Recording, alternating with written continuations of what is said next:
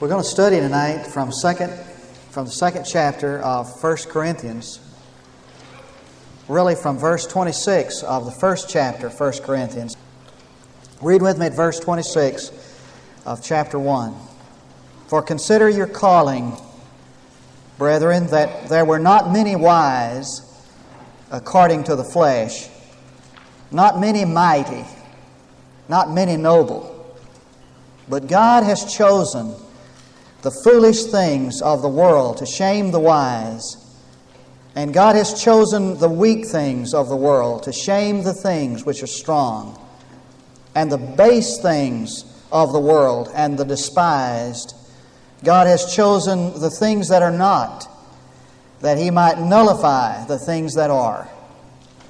That no man should boast before God, but by His doing you are in Christ Jesus, who became to us wisdom from God, and righteousness, and sanctification, and redemption. That just as it is written, let him who boasts, boast in the Lord. And when I came to you, brethren, I did not come with superiority of speech or of wisdom, proclaiming to you the testimony of God. For I determined to know nothing among you except Jesus Christ and Him crucified. And I was with you in weakness and in fear and in much trembling. And my message and my preaching were not in persuasive words of wisdom, but in demonstration of the Spirit and of power, that your faith should not rest on the wisdom of men, but on the power of God. Now I've got a little object lesson I want to do with you tonight. I don't know whether you can see this well from back where you're sitting or not, but this is what is called junk art. Now, it's pretty expensive stuff when you buy it at a store. You've seen these kinds of things around where they take, old bolts and nuts and screws and nails, and they put it all together to make objects. This thing here happens to be like a clip and an old spring and a couple of pieces of wrought iron. I don't even know what this is, but I think it's the base of some kind of a jewelry container, that girls sit on their dressers and put jewelry in. And this is a piece of iron. I don't know where this came, but all this put together makes, start to say beautiful, makes a bird. And some of these things are pretty expensive when you buy them at a store. Pieces that are discarded and unwanted, nails and bolts and things that you find alongside the road, really, and you and I would never use them, wouldn't even want them. As a matter of fact, if they were in our way, we'd just kind of kick them aside or we'd throw them away. What this passage deals with tonight is the fact that God takes nothings and makes somethings out of them. I was preaching at a little church in England several years ago, and I made this statement. When God chose me and took me, He took something that was, there was nothing really, and made something beautiful out of it. Now, a man there, he misunderstood. He heard the idea. He heard me say that I was beautiful. He said, "Hey, well, the guy was over there bragging about how beautiful he was, and I didn't think he was so hot." The whole point was that God takes something that is really nothing, and He creates something of value out of it. The Bible declares that we in and of ourselves are worthless. The Apostle Paul said that in me, that is in my flesh, there dwells no good thing, so that before God and before man, without the saving grace of God, there is nothing in us. But God is pleased, and this is the whole story of the New Testament. God is pleased to take something that is of really no value, the nothings of the earth, and put them together and make something out of it that's useful and worthy and beautiful. Now I want you to remember that this letter is written to a church that had a lot of problems. And last Sunday night we talked about the fact that in this church at Corinth there were these quarrels, and the result of the quarrels were cliques, and some of those people were saying, I belong to Paul and Apollos, and I'm of Cephas, and some said, I am of Christ. And those quarrels and cliques led to pride, a kind of a false pride. And so the Apostle Paul is laying the foundation to straighten out that problem in the church at Corinth, and he does so like this. He says, I want you folks to remember that God just took a bunch of nothings, and by His grace, saving grace, He put together something that was of no value to anybody, and He made something useful and valuable from it. And He does so with two illustrations. Now, somebody said the illustrations are like windows in a house. You wouldn't want a house with all windows, but you wouldn't want a house without any. And so he takes two illustrations to illustrate that God picked up off the road something that people would just discard and not want, and put together by His grace something beautiful. And the two illustrations he uses are, consider your calling and consider my coming. First of all, he says, consider your calling. Remember, Jesus said, I am the vine and you are the branches.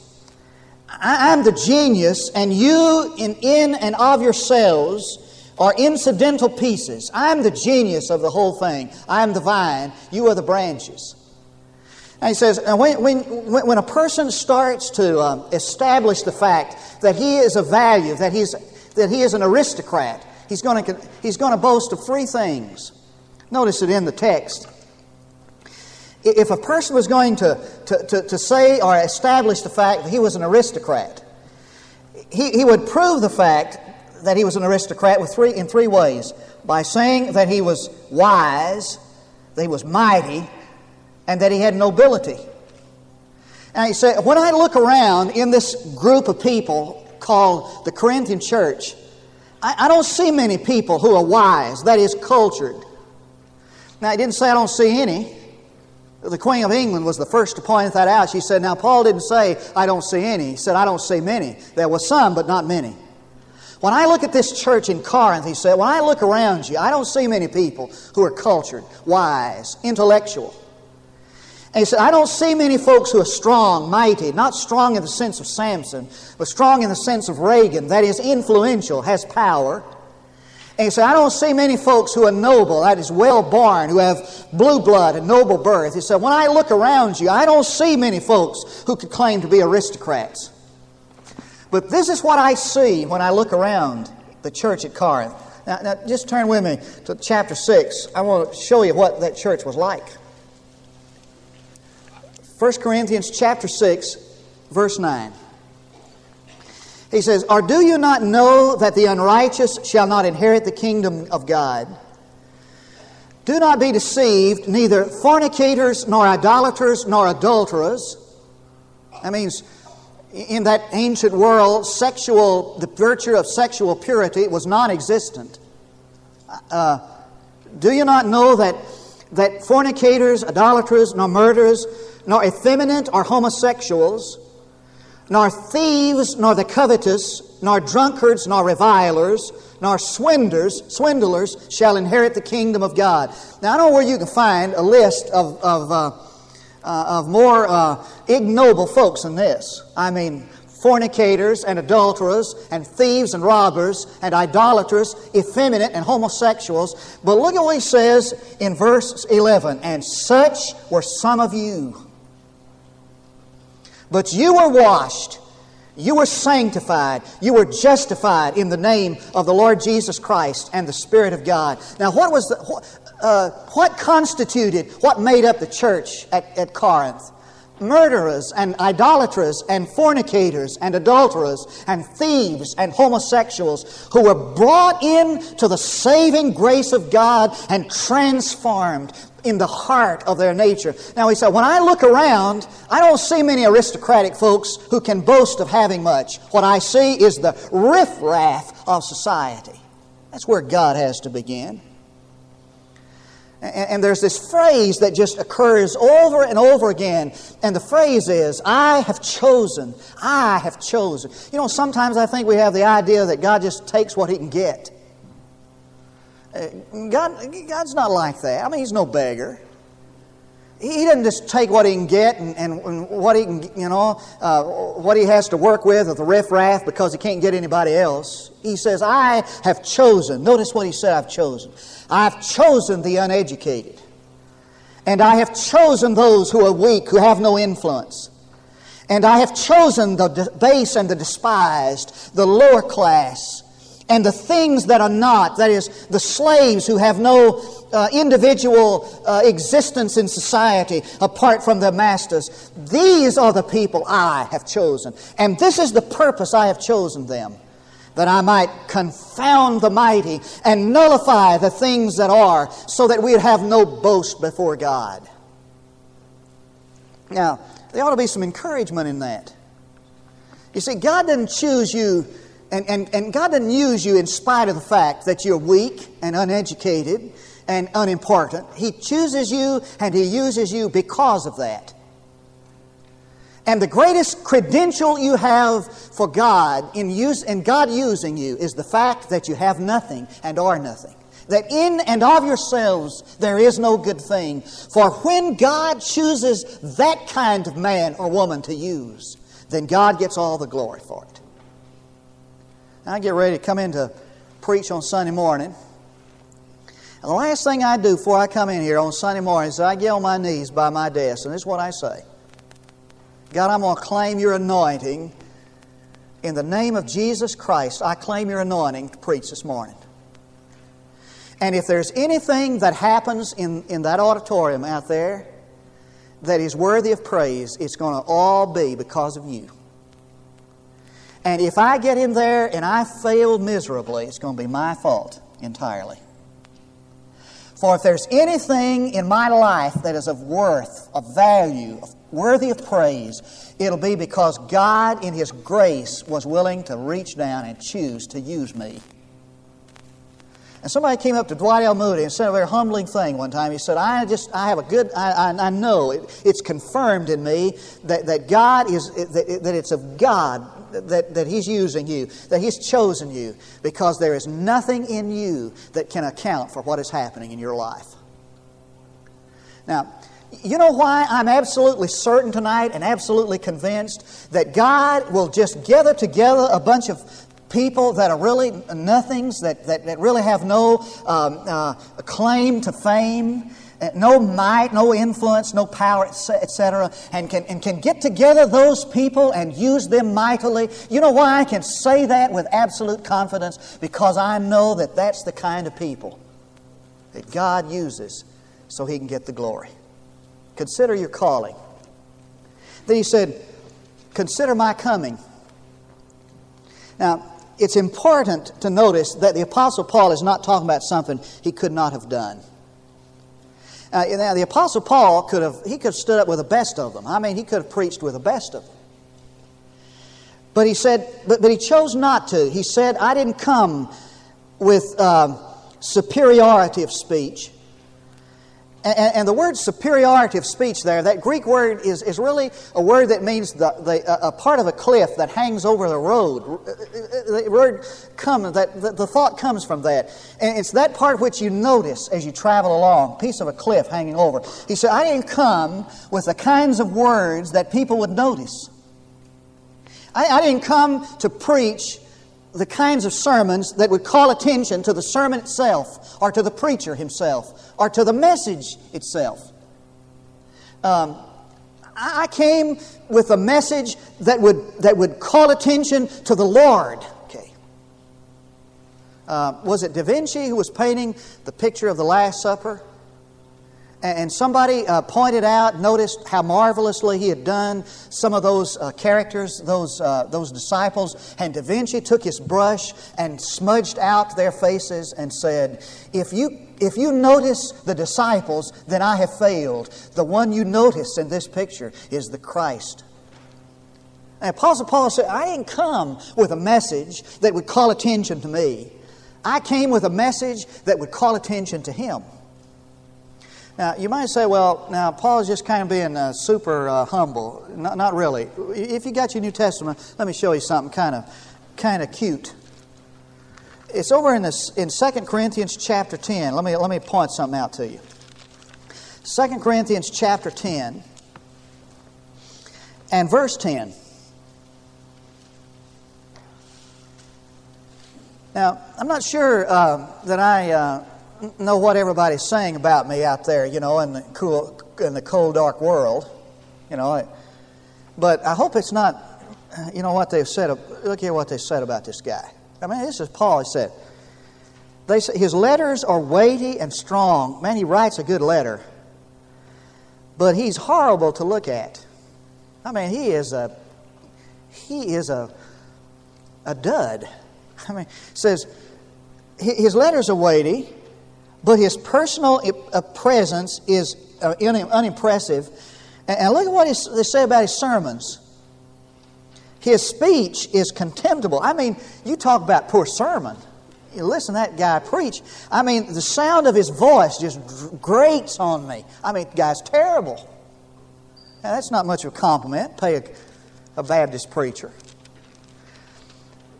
Flip the page over to the 11th chapter and look with me at verse 5. He said, now, I don't know whether I've got a strong enough self-image to handle some of that kind of talk. What the Apostle Paul did. What did I say? He said in verse 5. He said, I consider myself not in the least inferior to the most eminent apostles. Now go back to chapter 2 and take a look at this.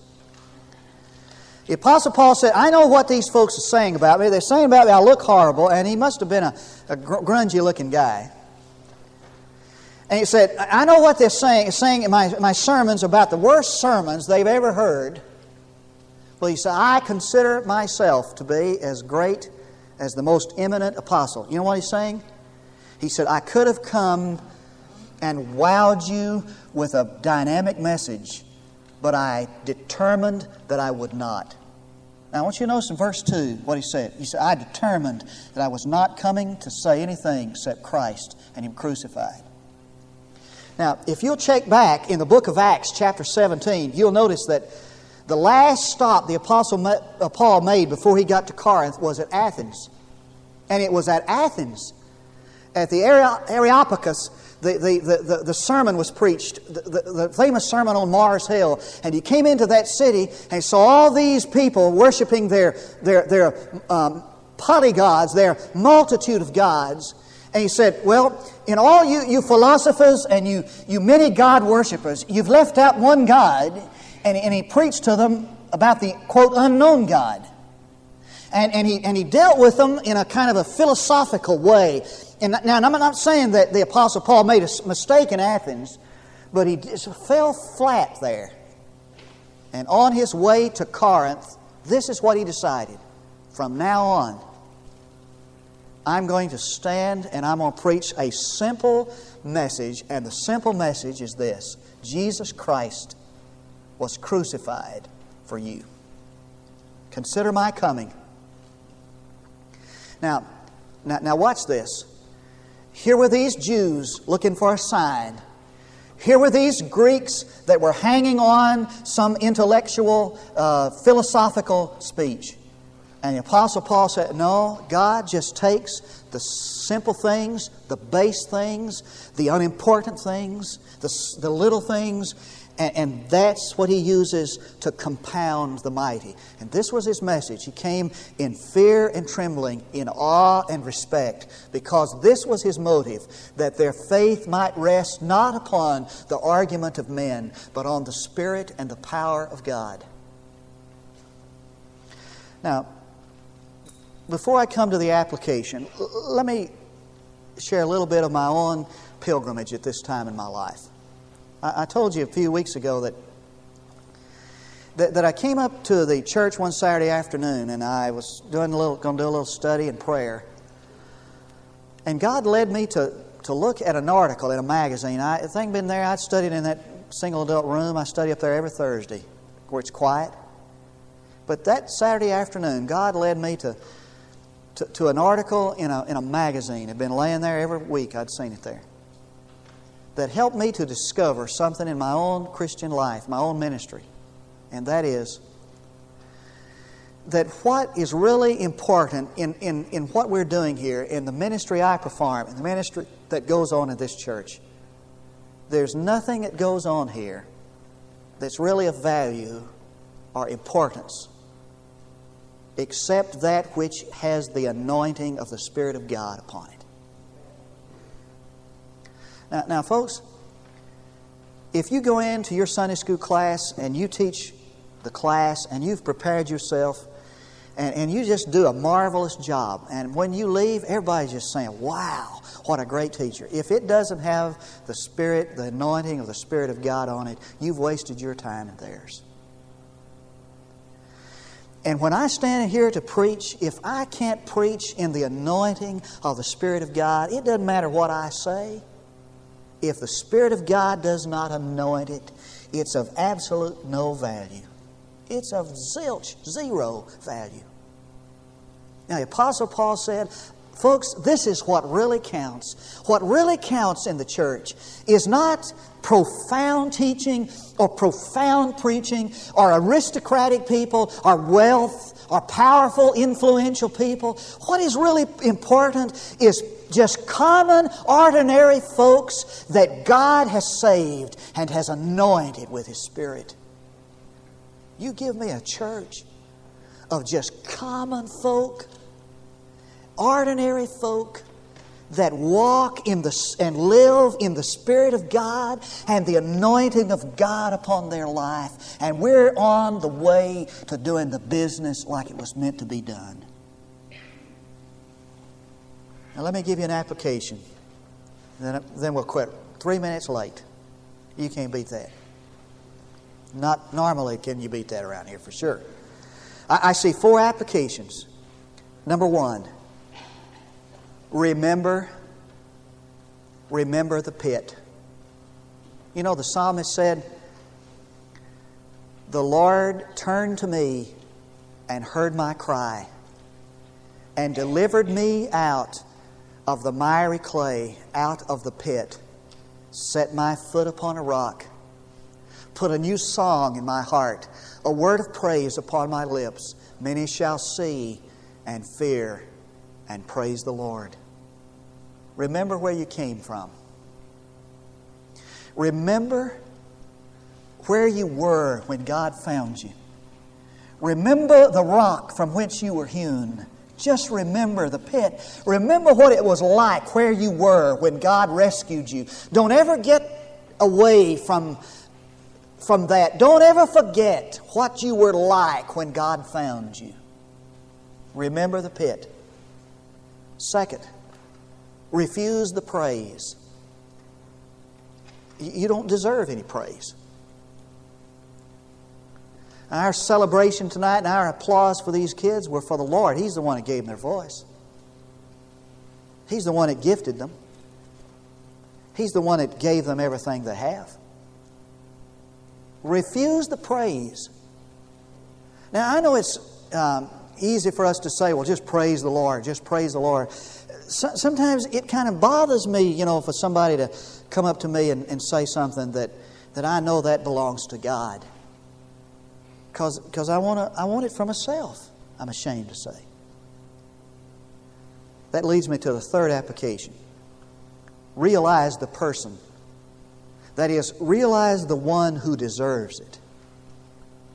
Realize the one who deserves the praise for anything good in your life. It's Him.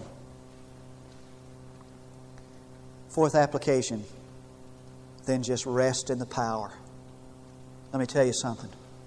Listen to me carefully. I want you to get this. When you remember the pit and you refuse the praise and you give it all to Him, there comes into your life a power that is supernatural in its nature. And you can rest in that power. Let's pray together.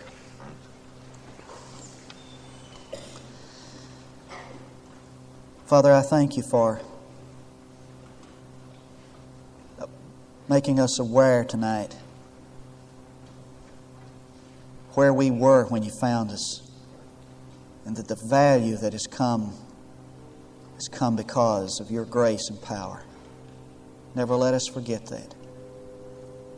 I thank you, Father, that you're able to take nothing, make something out of it. I praise you for it. And Lord, I just want to yield myself again to you tonight to say, Lord, I want you to take me and use me. Whatever comes from my life that's of value, I know you'll receive the praise and the glory for it. In Jesus' name. 'Twas battered and scarred, and the auctioneer hardly thought it scarcely worth his while to waste much time with the old violin, but he held it up with a smile. "What am I bid, good folks?" he cried. "Who'll start the bidding for me? $1? $1? $2? Only $2? $3. Who'll make it $3? $3 once, $3 twice, and going for $3. But no, from the room far back, a gray-haired man came forward and picked up the bow. And wiping the dust from the old violin and tightening the loose strings, he played a melody as pure and sweet, like a caroling angel sings. And the music ceased, and the auctioneer said with a voice quiet and low, "What am I bid now for the violin?" And he held it up with the bow. $1,000? Who'll make it $2? $2,000. And who'll make it $3? $3,000 once, $3,000 twice. And going and gone, said he. And the people cheered, but some of them cried, "We do not fully understand what changed its worth." Swift came the reply, "'Twas the touch of the Master's hand." And many a life all out of tune, battered and scarred with sin, is auctioned too cheap, much like the old violin. A mess of pottage, a glass of wine, a game, and they travel on, going once, going twice, going and almost gone. Then the Master comes, and the foolish crowd cannot fully understand the worth of a soul and the change that is wrought by the touch of the Master's hand. What I desire for each of us tonight is that our life might be touched by the Master's hand. It's not much. You have much, not much, of much value. You're not important. In and of yourself, you're worthless. So am I. But oh, the difference God makes. I want you to come tonight and be saved if you're not saved. I determined not to know anything among you save Jesus Christ and Him crucified, died for you. I want you to come and make it right with God because you've been away from Him. Or join this church. God wants to take those little bits of nothing, put together something that has value. Someone asks you to stand. And while we sing, David will lead us. We'll invite you to come. Right on the first stanza, would you come?